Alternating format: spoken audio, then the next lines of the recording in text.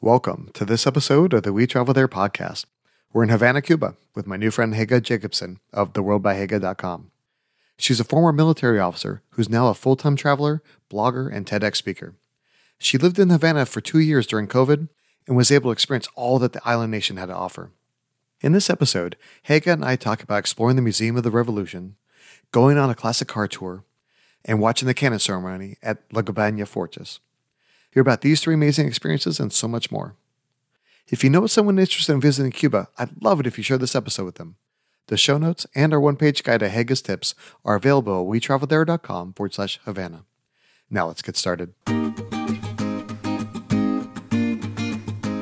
The We Travel There podcast helps you travel like a local by interviewing guests from around the world to uncover the hidden gems of their city by finding out the best things to do, eat, drink, and see from a local's point of view. Acorns is one of my favorite apps because it helps me invest spare change automatically. Every time I make a purchase with a registered debit or credit card, the transaction is rounded up to the next dollar. Then, Acorn invests these roundups in my personalized portfolio. Plus, when you shop at participating retailers or service providers, you can earn additional found money to invest in your future. Examples of current and previous partners include DoorDash, Liberty Mutual, Macy's, and FedEx. I've been using Acorns for years and love how much money I've saved up from all these small investments. Sign up using my referral link at wetravelthere.com/acorns to start saving today.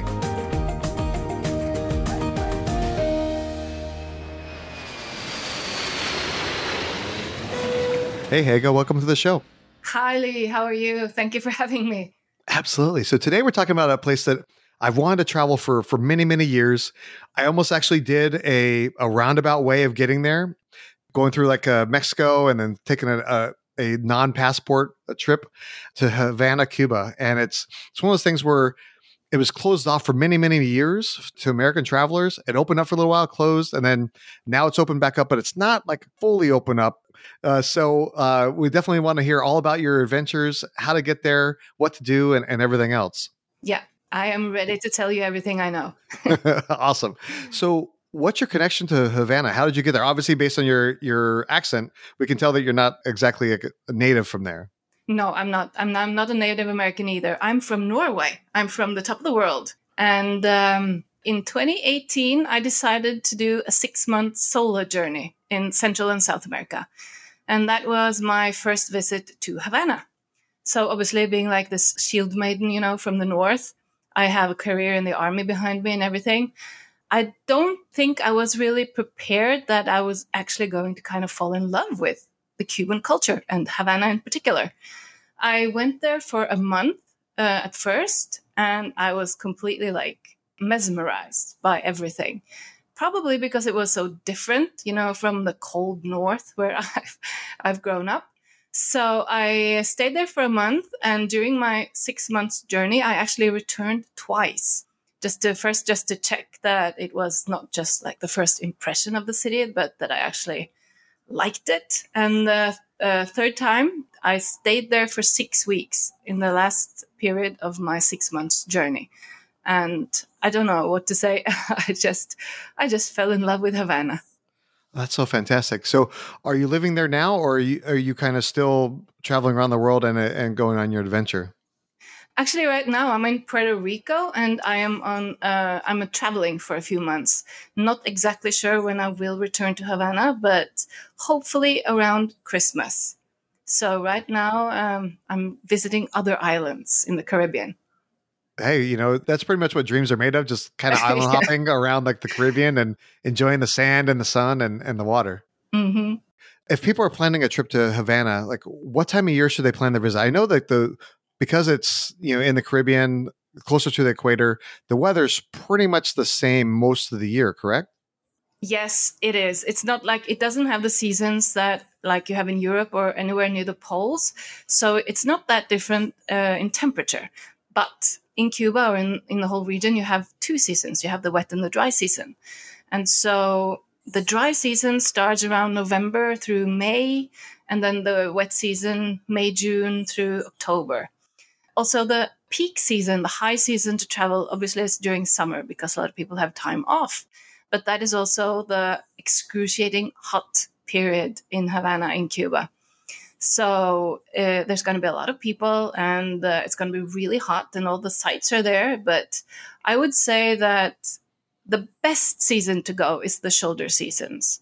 And if you want to make sure that you don't get the rain, that would be probably March, April every year. And if you don't mind the rain, shoulder season, September, October is also really nice, I think. Okay, that sounds good. Yeah, I mean, like here in Nashville, where I live, we have like that fall break, in October. So that'd be a great opportunity to go there because I think it's also towards like the tail end of the hurricane season. So hopefully by then the hurricanes are over, or like you said in the springtime, you got spring break, so you can go during those periods as well. And I'm just wondering if there's crowds from spring break. I probably not because a lot of people aren't necessarily thinking that it's okay to travel to Cuba. That's correct. Hardly ever is there crowds of tourists in Cuba, apart from maybe end of June till early August. So like the summer months. American travelers, I have met so many Americans who say, oh, it's so sad that I can't go to Cuba. And I tell them that is not correct. And they're like, what? Because Americans can go to Cuba. So I'm basically on a mission to share that information that Americans can go to Cuba. And I can tell you exactly how if you want to know about that. Yeah, I mean, we can kind of touch on that just a little bit here because I know for when travel to Cuba first opened up, there was a lot of airlines offering flights. There were multiple airports in Cuba as far as that you could fly into, like American and Southwest and United. Everybody was offering the flights there, and then all of a sudden, when they put the restrictions back on, a lot of those flights stopped.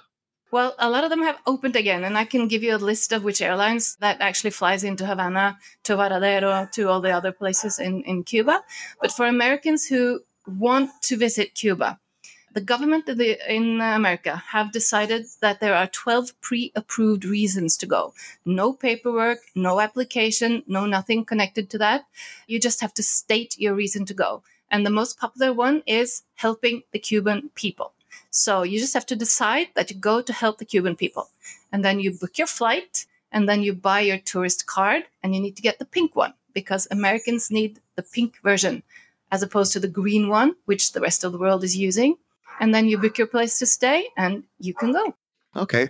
Now, as far as I guess the buying the pink card is essentially like kind of like the Cuban version of buying a visa. Is that correct? That is correct. And you can buy that online. It's just a tourist card, they call it. Tourist visa, tourist card. But you don't need to apply for it. You can just buy it online. Oh, perfect. All right. And then as far as like, I know in some countries you go to visit, you have to have like your yellow card with like vaccines and those type of things. Are there any shot requirements that come into to Cuba? There are no requirements, but there are recommendations based on what diseases that has been present in Cuba for the last few years. So there are no requirements to actually enter. Okay, perfect. Yeah. So I personally don't like shots, but I get them when I need to, Yeah. But I know that's part of traveling. I mean, we often forget that a lot of times the countries that we visit, they don't have the same medical facilities that we have in the US. And so if you get sick in those countries, you may or may not want to visit those doctors and everything, as well as they just may not have enough resources to be able to help you. Yeah, and that is a good fact for Cuba because they have a good education system for healthcare workers, but they lack the resources. They lack medicine and equipment and stuff like that. So if you are contemplating going to Cuba, I would check out the web pages and find out what diseases have been registered there. And if those are diseases that are not common in your country or where you live, that might be an indication that you might want to get vaccine because your body is not used to that kind of, exposure. Yeah, that makes a lot of sense. And the same thing, I think it's just part of travel is being respectful to the people you're visiting. Things that you have in your body, they may not have the resources or the shots or whatever, and you may bring things to them and can get them sick. Okay, so we fly into, say, the airport there in Havana. From the airport to the city, how do we get there? Is there public transportation? Is there car rentals? Is there like a ride share? Like, how do we get around from the airport to the city and around to the attractions? Right. There are no public transportation, but outside of the airport in Havana, Jose Marti Airport, there are always taxis. And so that's going to cost you about $25 right now to get from the airport about 30-minute ride into the center of Havana. You can also book one online if you want to have someone, standing with a sign with your name on it when you get out. You can actually book online someone to pick you up before you get there. And a lot of times also when if you book what is called a casa particular, it's a homestay, a rental that is rented out by private people in Cuba. They also often are able to organize that for you. But there's no trains and there's no bus going from the airport to Havana. So you kind of either prearrange or you just pick one up when you get there. Okay, that makes sense. Now, obviously, when you're going there, one of the advantages and also one of the troubles, I guess, when you're traveling is sometimes not knowing the local language or them not being able to understand what you're speaking. Do a lot of people understand English, or do you have to have something to help translate into the local language? Well, more people now than before understand English, but I wouldn't count on it. It's still very much a Spanish-speaking country. So if I didn't know a word of Spanish, which actually was the case when I got there 4 years ago, I would download an offline, what's it called, parlor, an offline translator to have with me. Because in Cuba or in Havana, you're not online all the time. Like 4G network and Wi-Fi is still a scarce commodity. So get yourself an app offline, Spanish, English, or whatever language you have, and then you are pretty much good to go. But a lot of people, especially outside the city, does not speak English almost at all. Yeah, that makes a lot of sense. From some of my friends that traveled to Cuba when it first opened many years ago, they were talking about that it was sometimes tough to speak with people, also tough to find cell service, and even finding cash was also a challenge. So in order to be able to pay for the taxi or pay for other things, how do we do that? How do we get local currency or do they take US dollars? They take US dollars. Now, money in Cuba is a tricky one, but it's a bit complicated, but it's not impossible. So the thing is that the US dollar is currently banned at the moment, which means that you cannot legally pay for anything in a governmental store with US dollars. But as there's so much US dollars in circulation in Cuba, the government has made an exception. They have made what they call an amnesty, so that people can actually bring their dollars to the bank and deposit or change it into the local currency. And so for that reason, every private enterprise, and there's an increasing number of private enterprises in Cuba, accept US dollars and also accept euros. So another thing about money is that for Americans, your credit card is not valid. It doesn't work in Cuba. And the reason for that is the still ongoing sanctions. So you need to actually bring the money that you're going to spend in cash. And that's not a problem. That's not a practical problem, but you just need to know that you have to actually bring the cash when you get there. So when you get out of the airport, you just pay for the taxi with your US dollars or your euros that you have with you in cash. Okay. Now, I guess the big question is, if you don't have access to your credit cards, which I use almost for every purchase, and then you don't really have access to like an ATM, I guess the question is trying to figure out how much cash we should bring in order to be able to do some of the activities, to pay for a hotel and everything else that we're going to do. Yeah. That is kind of a how big is a fish question. Oh, sure. Yeah. But it kind of depends what kind of activities you want to do, what kind of quality that you want to have in the hotel that you're staying or whatever, what kind of restaurants that you want to eat at. But for the high-end hotels in Havana, you will probably pay that online because they're international chains. So you can book and pay online. But that would probably be from like $200 to $600 a night for the big ones. Now you can also book a casa particular online, like a privately rented holiday home. And you can actually get that down to $25 a night, for a private room. And then you might pay like $5 extra to have this huge, wonderful breakfast in-house. So like $25, $30 for the cheapest versions. You can obviously walk around Havana and just see and look and experience. And that's not going to cost you anything, but, a lot of sweat probably and a few bottles of water. But if you want to go on organized tours, that probably will be between $25, $30, and $70, depending on what kind, if it's a boat, if it's a car, if it's like, if you go on to travel far or not. So for the cheap version of a Havana stay, including food and low cost activities, I would say $80 to $100 a day. And for the high end, start at 800 a day, and from there you can take it anywhere you want. You can actually rent a private home in Havana. It's like a mansion with swimming pool and bar and everything, and people serving you if you want that. That is accessible to you. Okay. Yeah, that makes a lot of sense. I mean, I didn't mean to put you on the spot as far as, kind of going through all those scenarios, but I think people really kind of need to understand, look, if you don't have your access to credit cards, you don't have access to your ATM, you have to plan ahead and you have to kind of understand what the costs are. And the good thing, like you said, is that a lot of these activities and a lot of your hotels and those type of things can be paid in advance through like the websites or through your tour operators. And that way you can reduce the amount of cash that you have to bring with you. Because obviously if you're bringing a lot of cash, there's obviously, a higher risk of losing it or crime or whatever that you have to worry about somebody holding you up for all your money. Yeah, that's right. And also I just want to state that, you can have like a really nice budget holiday in Havana. And you can also have like the incredibly luxurious holiday in Havana. So it kind of depends on what you want, what kind of experience you want, and what kind of budget you want to spend on that journey. Absolutely. So let's talk about some of the things we should do while we're visiting there. I know a lot of what we see on the movies and we see on TV. Like they have a lot of the classic American cars. Obviously, like cigars are a big thing. So I'm sure there's different activities related around those, and then other experiences as well.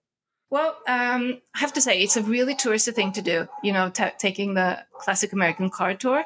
But I recommend that to everybody because, first of all, it's like really cool to travel around in a 50, 60-year-old car in Havana, like in bright pink or whatever.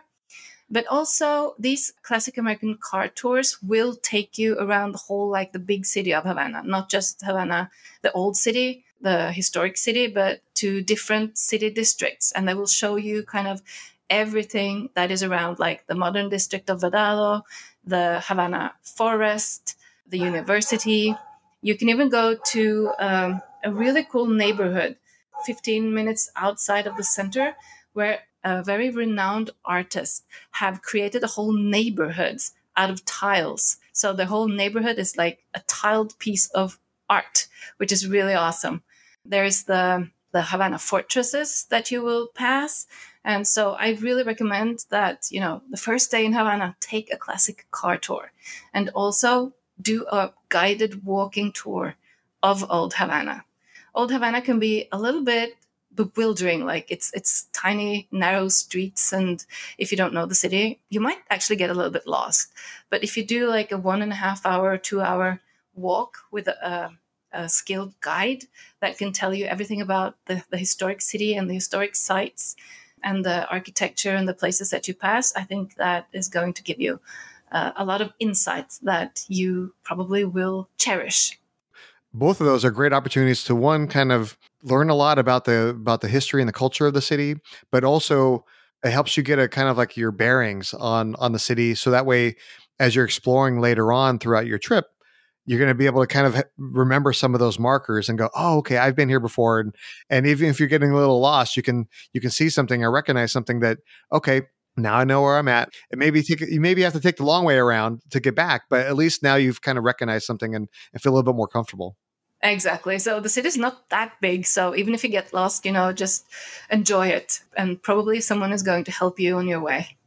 Absolutely. So, like you're talking about like the fortresses, I think that's one of the fun things that I like to do with my kids is not only finding something that's exciting and adventurous, but also something that's a little bit more historical, something that's a little bit more educational. And I think being able to visit some of those old fortresses kind of hit the nail on the head there as far as that goes. So what are those fortresses?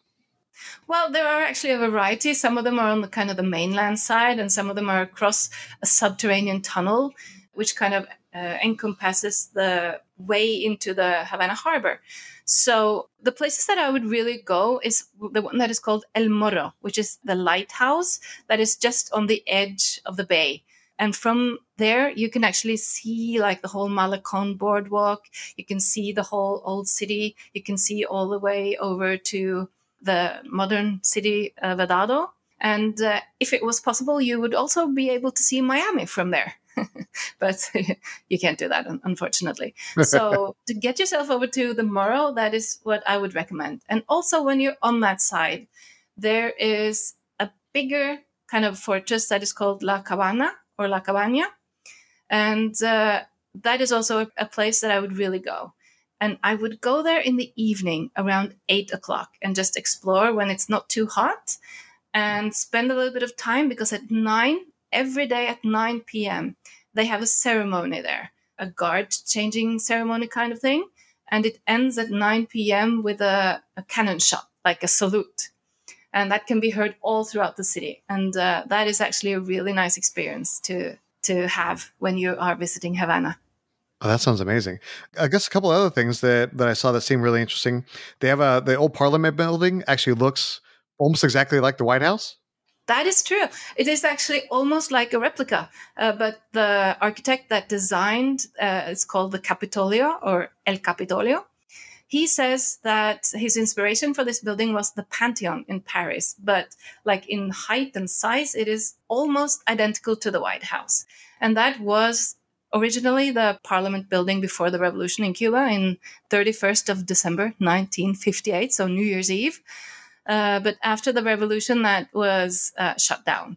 But now it's open, and you can actually visit and see inside. And the architecture inside this building is amazing. It's beautiful. And there are also quite a few pieces of art to see in there. The spot that they call the Kilometro Cero, so kilometer number 0 for like the main place of the starting point of Havana, is in there. And there's a huge statue. I don't remember the weight of it exactly, but a huge golden statue, not real gold, but it's like golden, that has been transported, I think, from Europe to Cuba and has been placed inside here. So visiting the Capitolio and do a guided tour in there and hear all the history of before and after the revolution and all the pieces of art and the significance that it has, I think also is probably going to be well worth your time. I had my parents visiting me in 2020, I think it was, and they loved that tour. Oh, that sounds amazing. Well, speaking of the revolution, there's also a museum about the revolution as well, right? Yes, there is. Thing is, for the last 2 years, it's actually been closed for maintenance. And like a lot of things in Cuba, it's hard to determine when something is going to open again, because there's not really a public statement of a plan. So I'm not sure when that's going to happen, but there is a part of the museum that is currently open. And that is where you can see like the boat that Fidel Castro used to his first attempt for a revolution in Cuba in the 50s that didn't work so well. And a lot of other things as well, that tanks and weaponry and cars and stuff like that connected to what they call the freedom fight for Cuba. So you can still visit that right now, but when you go, if it's open by the time you get there, I would really recommend you go. Okay. Yeah, that'd be great. Another thing, as far as like historic history and historic buildings, is a lot of times like the cathedrals are just really amazing.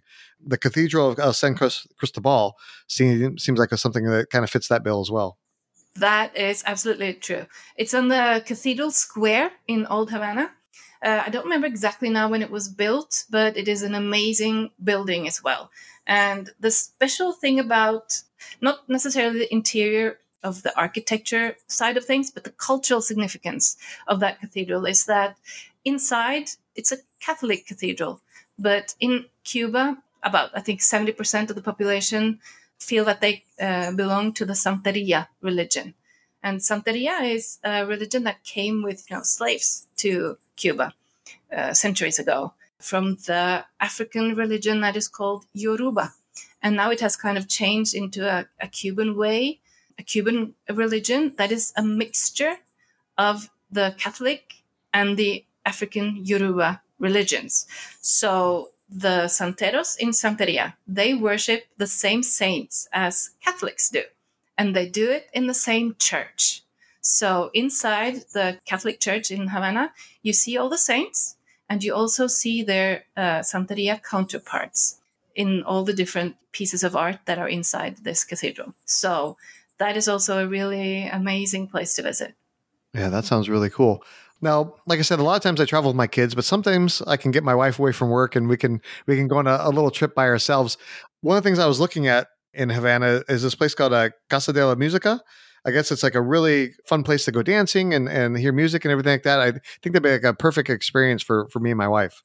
Yep. If you like to dance, or if you like to watch other people dance at least, and you like music, and it has to be kind of the Latin kind, you are going to love Casa de la Música. And the thing about that is it's a Casa de la Música is just not one place. It's like every place in Cuba has a house of music. So in Havana, you have two. There is one that is in the central part of Havana, and there is one that is in an area that is called Miramar. The most easily accessible is the one in central Havana. And they're open basically every night, and you can just get there, dress up a little bit. Cubans like to look nice. There are guards at the door.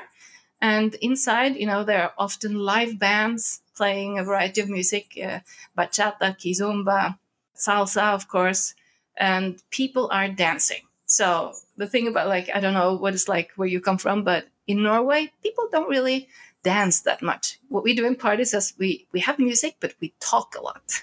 Oh. In Cuba, people dance, and without dance, there is no party. So if you really want to shake your legs a little bit, Casa de la Música is where you should go. Fantastic. Well, and also if you're not really into dancing, but you're more of like a voyeur where you just want to watch other people dance, I guess there's a cabaret over at Tropicana. That is true. I was actually just there, I think maybe 6 months ago.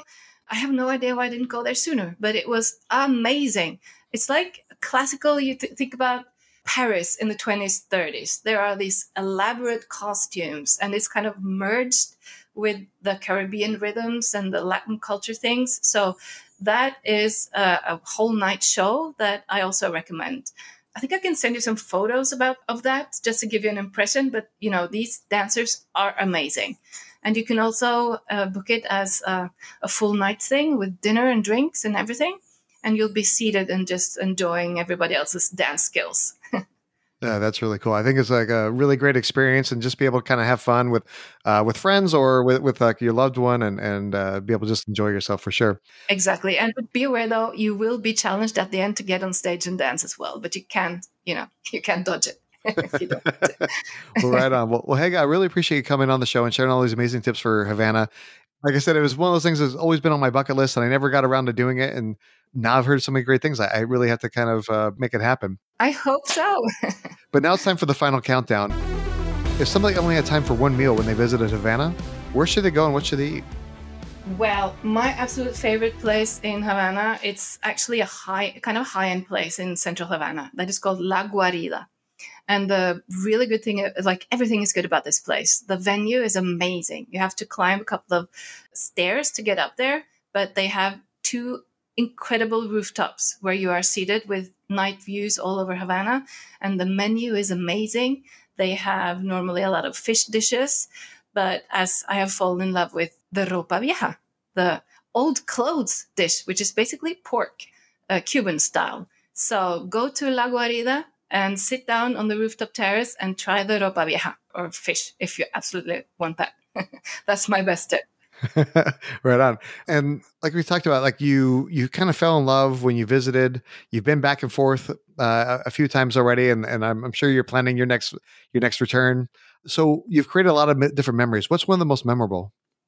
I think I'm going to have to go with actually one of my first real encounters with Cuba. I think when I got there the first time, it took me about a week before I started to feel it.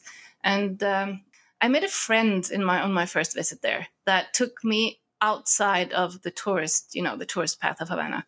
And so we went out to the suburbs with a bottle of rum, and we shared one plastic cup to have Cuba Libre, and partied in the streets with all the local Cubans all through the night. And then went to the Playas del Este, which is the eastern beaches just outside of Havana, for the sunrise. And I think that was kind of my defining moment when I fell in love with Cuba. Now that sounds amazing. Yeah, it's one of those things where just sometimes when you visit a certain location and you have just one of those like almost like mind blowing or life changing experiences, everything changes at that moment. At that moment, Everything changes in that moment. It was just like, I think that night for me was just a pivot point, so to speak. that is so cool. Now, speaking of good times and happy memories, where's the happiest happy hour in Havana? There are so many places that you can be happy in Havana, but I think if you want like a really cool experience, you should go to, it's actually a hotel or a boutique hotel kind of place. And someone even call it a hostel. It's called Malecon 663. And it's obviously along the Malecon boardwalk. It has several stories. And on the top floor, there's a rooftop terrace. And I don't know if it shined through, but I loved rooftop terraces. And so this rooftop terrace in particular, they have DJ, they have food, they have drinks, I think they still have actually even a jacuzzi out there. And it's like unsurpassed view of the sea. So that is an amazing place to go for happy hour in Havana. Yeah, I'm smiling just thinking of it. I have a picture in my head of like what it could look like. And that sounds incredible. Now, one of the things I always do whenever I travel is check out the local pizza. Just it gives me a little taste of home. That way I don't get homesick when I'm traveling. So what's the best place for pepperoni pizza in Havana? Right. So pizza in Havana is not like pizza anywhere else. And so there simply isn't any place for the best pepperoni pizza in Havana. But really close to where I lived for almost 2 years in Old Havana, there is a place that is called Venome. And it's very close to the Central Park of Havana. And it's a tiny, tiny venue. I think it's like 4 or 5 tables, but they have really good pizza. And it's more the Italian kind, not the American kind. So it's the one with a thin crust and everything. But the ambience there is super Cuban. It's almost like directly on the street. So you can feel the ambience of the street while you're having your pizza. So if you want the noisy Cuban pizza experience, that's where you should go. I think that's awesome because it gives you kind of like the best of both worlds, right? You get that local experience, but you still get like, that comfort food that makes you a little happy. That just sounds like so much fun. So as we were talking about that, you travel professionally now, you're traveling all over the world, you're kind of bouncing around between all the different Caribbean islands right now and everything. So through that, I'm sure you created a lot of different travel tips that really help you out having a great experience. So what's one of your best travel tips? I think one of my best travel tips, and it's especially applies to Cuba, but I think it can apply to anywhere, really. That is be patient. When you're traveling, be patient. I briefly mentioned, that I have a long history with the army. And one of the things that we say there is the plan is nothing. Planning is everything. So when you kind of if you make an outline and you have an objective for what you want to achieve or experience, that is great. But just be prepared that things are not going to go according to plan. Reality hits and things changes. And that is especially true in Cuba. If you make an agreement in Cuba, you can almost be sure it's never going to happen. But if you don't have a plan to meet someone, you can almost be sure that someone's going to show up, And there's this term called Cuban time. They don't really live by the clock like we do because buses are late and, cars break down. And then there's the weather that suddenly changes. And when it rains in Cuba, nothing works. So I would say just be patient and embrace the weird stuff and just enjoy the journey, I think. And if you're kind of a planning person, just try to prepare your mind before you go that this is like a learning experience and this is going to be an exciting journey. And then you might actually love Cuba. That's really awesome. I'm sure, especially for you, for being in the army for so long, you go from being very rigid on the time to being like where time is flexible, right? Yeah, that is, sometimes I think my experience is really good to have, but other times it's like, how is this possible? So yeah, I have to work with my preconceptions sometimes and expectations, but it's been, learning a lot every day. Well, right on. Well, Hege, I really appreciate coming on the show and sharing all these amazing tips. It's great meeting you and learning all about Havana. Can you tell the audience a little bit more about who you are and what you do? Right. Like I said, I was in the army for 20 years, and I think it was in 2018, I just had this little epiphany that time passes quickly, and there is a lot of really good things in the world. And I decided it is time that I changed my focus a little bit. So after having worked a lot of time in my country, but also overseas, deployed, I wanted different experiences. So I decided to become a full-time traveler. And obviously not knowing all the work that would be connected to changing my life around dramatically at that age. But it has been absolutely amazing. So the last 3+ years, I have been a full-time traveler. And I have created my travel blog, The World by Hege. I can send you the link to that. And also showing my journeys and my experiences and giving travel tips on Instagram, Facebook, and Pinterest. And also quite recently, I decided to pay it forward, all the amazing, experiences and learnings that I have had. So I have launched a coaching service called The Power to Pivot. And so now I hope that I'm going to find a lot of people who want to create the best life possible, and that they find me, and so that I can help them do that, So that is where I'm at the moment. That is fantastic. Yeah, it's one of those things where I think a lot of people are interested in making that type of life change, but they need that little nudge. They need that coach to help them, guide them, and make sure that it's going to be okay. And if it's not, you can always go back to the way things were before. Yeah. And so I remember that fear of jumping into the unknown.